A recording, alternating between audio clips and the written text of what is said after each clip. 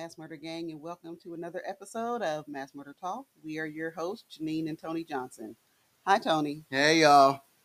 So, as some of our listeners may know, I also have a segment called the Parasite Files that I do by myself.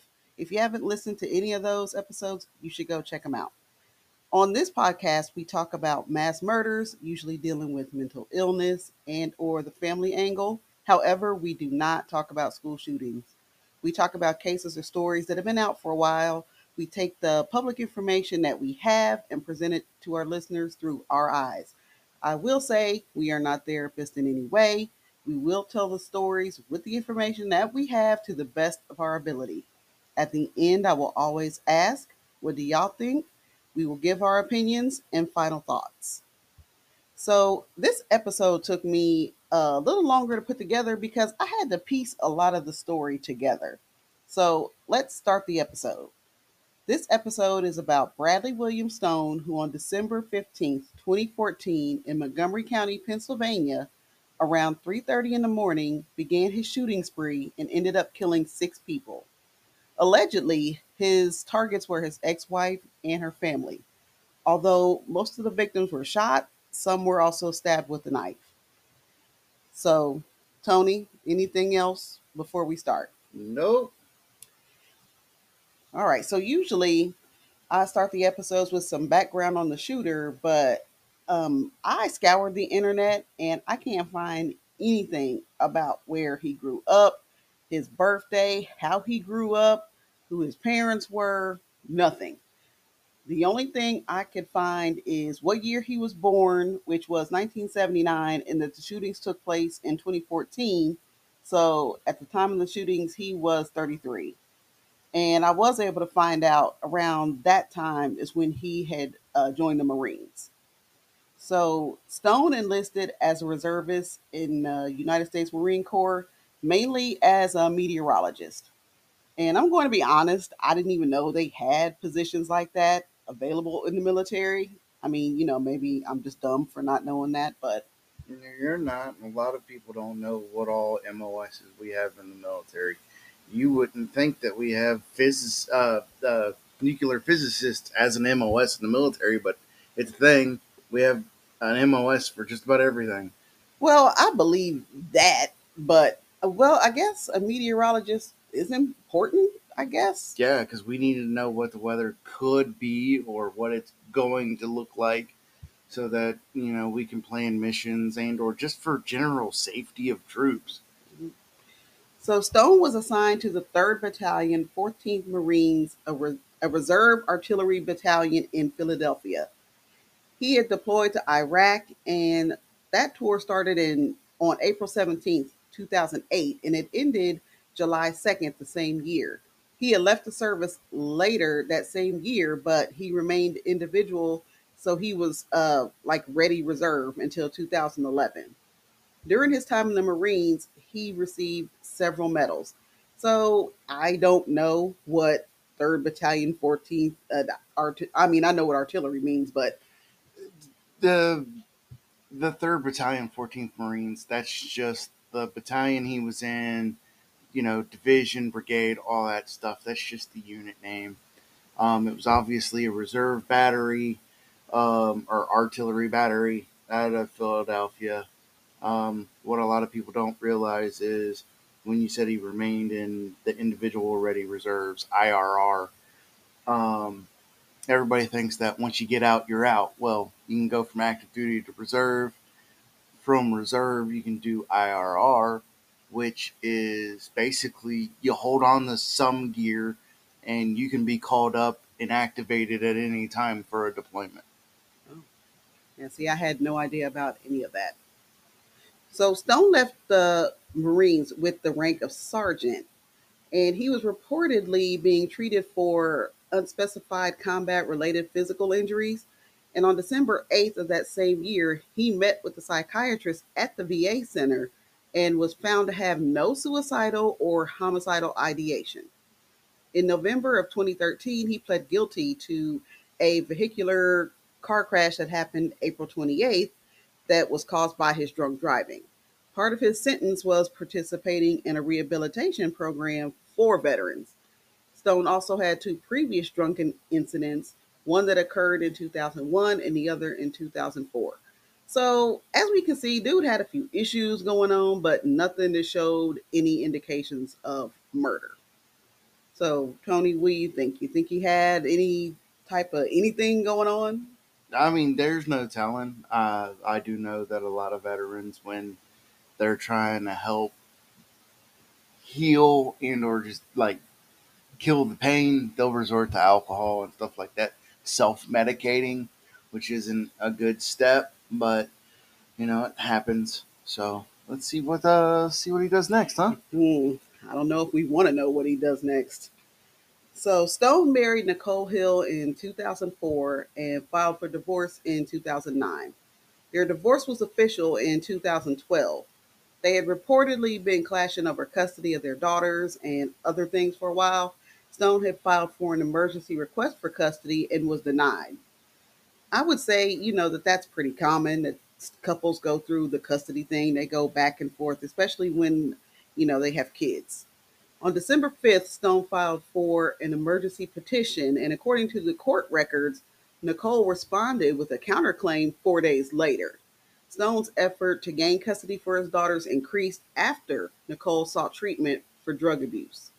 She allegedly told neighbors that she was scared for her life and that she was sure Stone was going to kill her. Stone actually remarried in August 2013 and fathered a child with his second wife. Prior to the killings, Stone legally had purchased at least 2 handguns, a 40 caliber and a 9mm Beretta, and they were both used in the killings. So again, allegedly, that was the reason for the killings was the ongoing custody dispute that Stone and his ex-wife was having over their daughter. So as we can see, now dude is starting to unravel a little bit. So, Tony, any thoughts on the guns he bought? I mean, do you think that he bought them specifically for the shootings or personal use protection? What do you think? There ain't no telling. I honestly have no idea. I couldn't even, because I mean, if you could kind of equate it a little bit more to, hey, they went to court on this day and then this day he went and bought the guns, I could see it. But Well, maybe that's what I'm saying. Maybe it was premeditated. Maybe he was thinking about this prior to. I mean, He was a Marine. what's I mean? I mean, it doesn't mean anything in particular. I'm just saying, maybe that's just the way his brain worked. I mean, okay, that's what, okay. But yeah, there's no telling. Like I said, now if we could have found, like you said, something at the beginning, it was hard to find stuff It on was this dude. hard. This whole case, because either one, everybody said almost the exact same thing, Yeah. or B, what was said different just didn't match up. And then, like, usually you can find somebody's Facebook, Instagram, Twitter, MySpace, something. MySpace, really? Yeah, yeah. MySpace. Look, y'all. When I go digging, I go digging. So I couldn't find anything, any social media accounts. I couldn't find a whole lot on this dude. So, but if it was one of those cases where, yeah, they left court, he ended up going to the gun store. I could kind of see it, but I have no way of putting those puzzle pieces together. I don't think anybody does because this is the part where it gets a little fuzzy. Again, I couldn't find anything about what he was doing, what he was feeling, or anything before he decided to commit the murders. Stone was armed with 2 handguns, the 40 cal and the 9mm Beretta, and at least one knife. The first killings happened inside the home in Sauderton around 3:30 in the morning. Stone attacked his former sister-in-law, her husband, the couple's 14-year-old daughter and 17-year-old son. The couple and their daughter died, but the son survived. He ended up with significant cutting injuries consistent with defensive wounds and suffered blunt force trauma to the head. He was taken to a trauma center in Philadelphia for treatment. His assault resulted in him having a gaping skull fracture. Even though this happened around 3:30 in the morning, the crime scene wasn't discovered until around 8. It sounds like that kid put up a fight. That kid was not that kid was not having it. He was like, mate, and I don't know. My opinion, I think, well, we'll get to that a little later. My personal opinion. So that man was trying to make sure he killed everybody in that house. I mean, maybe while he was attacking the 17-year-old, 17-year-old passed out. Maybe Stone thought he was dead. And why did it take so long for the crime scene to be discovered? I mean, I don't know, but I think that he got really lucky. The kid got really lucky. And I'm guessing that he killed, well, I thought that he had killed everyone with a knife, but upon further research, I found out that was not accurate. So, any thoughts? Like I said, it just sounds like he was a man on a mission, honestly. And yeah, I I really wonder what was going through his head. I guess he just didn't want anybody other than himself or people in his family to have those kids, I guess. Which would make sense. And the only reason I say this is if she had just been reportedly going to rehab, um, in his head, she may have been a risk to the kids, even though he probably could have been as well. But she was a risk to the kids, so he wanted custody of them, and he was going to get custody of them anyway. Hmm, I guess by any means necessary. All right, so let's keep going, y'all. After Stone killed his ex sister in law and her family, he then went to a home 20 minutes away in Lansdale where he killed his former mother in law and grandmother in law around 4:25 a.m. Um, Again, I'm not really sure how he killed them. I think one was shot in the face. I think one's throat was slashed. It was just a fuckery of shit that I just could not get exact information on. But to me, again, this story is crazy. He's just literally trying to eliminate everybody that could compromise his chance of getting those girls. So Stone drives about another 20 minutes at around 4:55 in the morning. He fatally shoots his ex-wife in her apartment in Lower Salford Township. The sound of gunshots woke the neighbors. One neighbor looked out of the window and could see Stone taking his daughters to his car. The neighbor came out, asked if everything was okay, and Stone said, "She's hurt pretty bad. We have to leave." Stone left with his daughters and dropped them off at a neighbor's house in Pittsburgh around 5:30 in the morning. The 40 caliber handgun was found at the crime scene where he shot his ex-wife. So, mind you, all of these murders happened December 15th in the early morning hours, and the manhunt starts shortly after he takes his daughters. So, sometime in the afternoon of December 15th, the police go to a home in Pittsburgh where they think Stone had barricaded himself, but he wasn't there.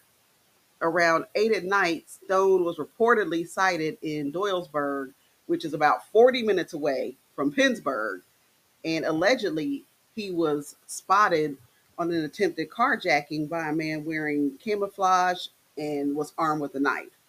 The police did say that the sighting did not appear to be valid, and the manhunt was centered in a wooded area. So, okay, at this point, the police are not playing because they conducted an extensive search in the Pittsburgh area. They had K9 units, a Philadelphia PD helicopter with infrared technology. I mean, they just were not playing. The police advised people to stay indoors, keep their doors locked, and to call 911 if they saw Stone. This manhunt went into the next day because schools in the area of the manhunt were closed on December 16th. The shooter was described as having red hair and wearing brown or green military fatigues. So, Tony, what are your thoughts? From what I understand, it's pretty hard to hide from the helicopters. Almost impossible. Most of the police helicopters these days have not only night vision, but they have FLIR. They have what? FLIR. What is that? It is a infrared technology. Basically, if it's hot, they can make the hot picture brighter against the background. They can make the cold picture brighter against the background to see heat signatures. So if any of y'all have ever played Call of Duty, when you're in the gunships, then you do the black hot, white hot, or Predator movies where he's using the heat signature of Arnold Schwarzenegger. That's different versions of FLIR, right? Um, in the military, we had FLIR on our, well, not necessarily FLIR, but uh, heat sensors on some of the like M240s and M249s, where if you put your hand there and held it there for 30 seconds, 2 hours later, I'd still be able to see the outline of your hand. Mm. So and they do weird surge patterns. So really, the only way to hide from a helicopter is to be inside something or under something that can hide your heat, and you're not going to find that in just your average neighborhood. Yeah. So obviously, the manhunt went on for a while. Eventually, Stone was found dead in a wooded area about half a mile from his home in Pittsburgh. At first, his cause of death was self inflicted cutting wounds to his midsection, but that was later denied by a preliminary autopsy. They did find a machete and a double bladed black axe near his body, and both were covered in blood. They also found several bottles. The medical examiner found a 7 centimeter stab wound to his upper thigh and three superficial cuts to his leg and hip area. He also had 10 scratches on his face and neck. I'm guessing that's probably from his victims trying to fight back, or maybe, who knows, maybe it happened while he was out in the woods. It sounds like he tried to cut his own femoral with the hip and upper leg injuries. Well, why not just cut your throat or cut your wrist? God's honest truth, you might actually survive. Yeah, but But if you cut the femoral, you're pretty fucked. yeah, but even it, yeah, but And the carotid, like trying to get it exactly. yourself, trying to get it yourself is kind of hard because you've got to think you got to put a lot of pressure to get to it. So maybe he figured, the femoral with an axe, you swing the axe, let the axe head do the work, and pray that it worked. But apparently it didn't. I I don't know what he was thinking. Me personally, I think that's just rough because he also cut his midsection. So Now what was he trying to do? Disembowel himself? that sounds like some old school Japanese samurai seppuku. I don't know what he was thinking, but I whatever he was doing, it was fucking weird. But Stone's official cause of death was determined to be an overdose from a combination of trazodone, which is an antidepressant, something called MCPP, which has a ridiculously long name that I'm not even going to try to pronounce. But from what I could find, it's some sort of psychoactive drug in risperidone, a drug that's used to treat schizophrenia. So his death was ruled a suicide. I got a question. What? Sounds like a whole lot of medical mumbo jumbo prescriptions, but the VA doctor said that he was good, Exactly. So where did right? he get the pills? Mm-hmm. So that's why I said And was he self medicating? I don't know. That's why I Did said this he? story is so weird, and it took me so long to piece together because so much of this stuff is all over the place, and nothing is like almost nothing is concrete. The only thing that's actually concrete is the victims. Yeah, and if he wasn't self medicating, who was the doctor that gave him the stuff? And because, like, honestly, the MCPP, never heard of that. The reciprocate, how do you say that? You're, Reciperidone. yeah, I'd never heard of that. Now the trazodone, I know that. And how would you find somebody to get that stuff? I about to say maybe it wasn't his. Maybe he stole it from someone, or maybe he found some sort of underground doctor. Who knows? because if you look, never said it was his. You're They right. just sound. They They just said they found found the the pill prescription. bottles. Yeah. So who knows? So that's it for this story, y'all. I know it was a little bit all over the place, but I did the best I could. We Um, really did look. We've been looking for a really long time, just trying to. First of all, we spent what, like 2 weeks just trying to match up yeah, all the stories to make sure those were right. it was a lot. And then you came with to me and was like, "Hey, I've noticed this, and can you look it up?" And I started looking, and what it was we couldn't find nothing No outside of the newspaper clippings, which was really weird. newspaper clippings. Oh, you look, y'all. Y'all gotta forgive me. I'm old school. I'm old school. I can't help it. Oh my god. Okay. So that's it for this story, y'all. What do y'all think? Do y'all think that he really had some type of mental illness? Or do you think that the pressure of not having his daughters got to him? What do I think? I think that maybe it was a combination of both. I mean, he was found with pills near his body for schizophrenia and antidepressant. But the thing that got me about this story, and I was telling my husband that this story is similar to the Roden family story as far as killing an entire family just to get custody of his daughters. And I use the word custody lightly, honestly, because I don't think he planned this out very well. Because now the kids don't have their mother or their father.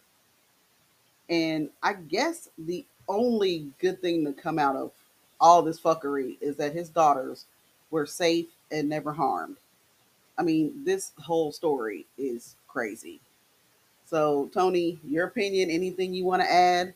I mean, I'll add this. If you look at when he was in Iraq, unfortunately, we couldn't figure out where, but 2008 was like right after the big surge in Iraq. So, who knows how injured he got, what all happened, because especially with the Marine Corps, there's no telling how well they documented his injuries, and trying to deal with the VA is a pain, as we know. So, I wish maybe he could have gotten some help Yeah, sooner.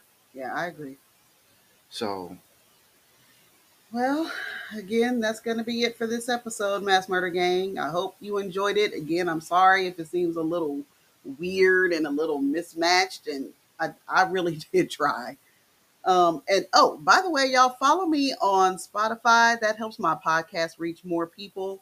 And follow my Mass Murder Talk Facebook page. That's where I post when I'll be putting out new episodes and information about my podcast. So thank y'all for listening. Deuces.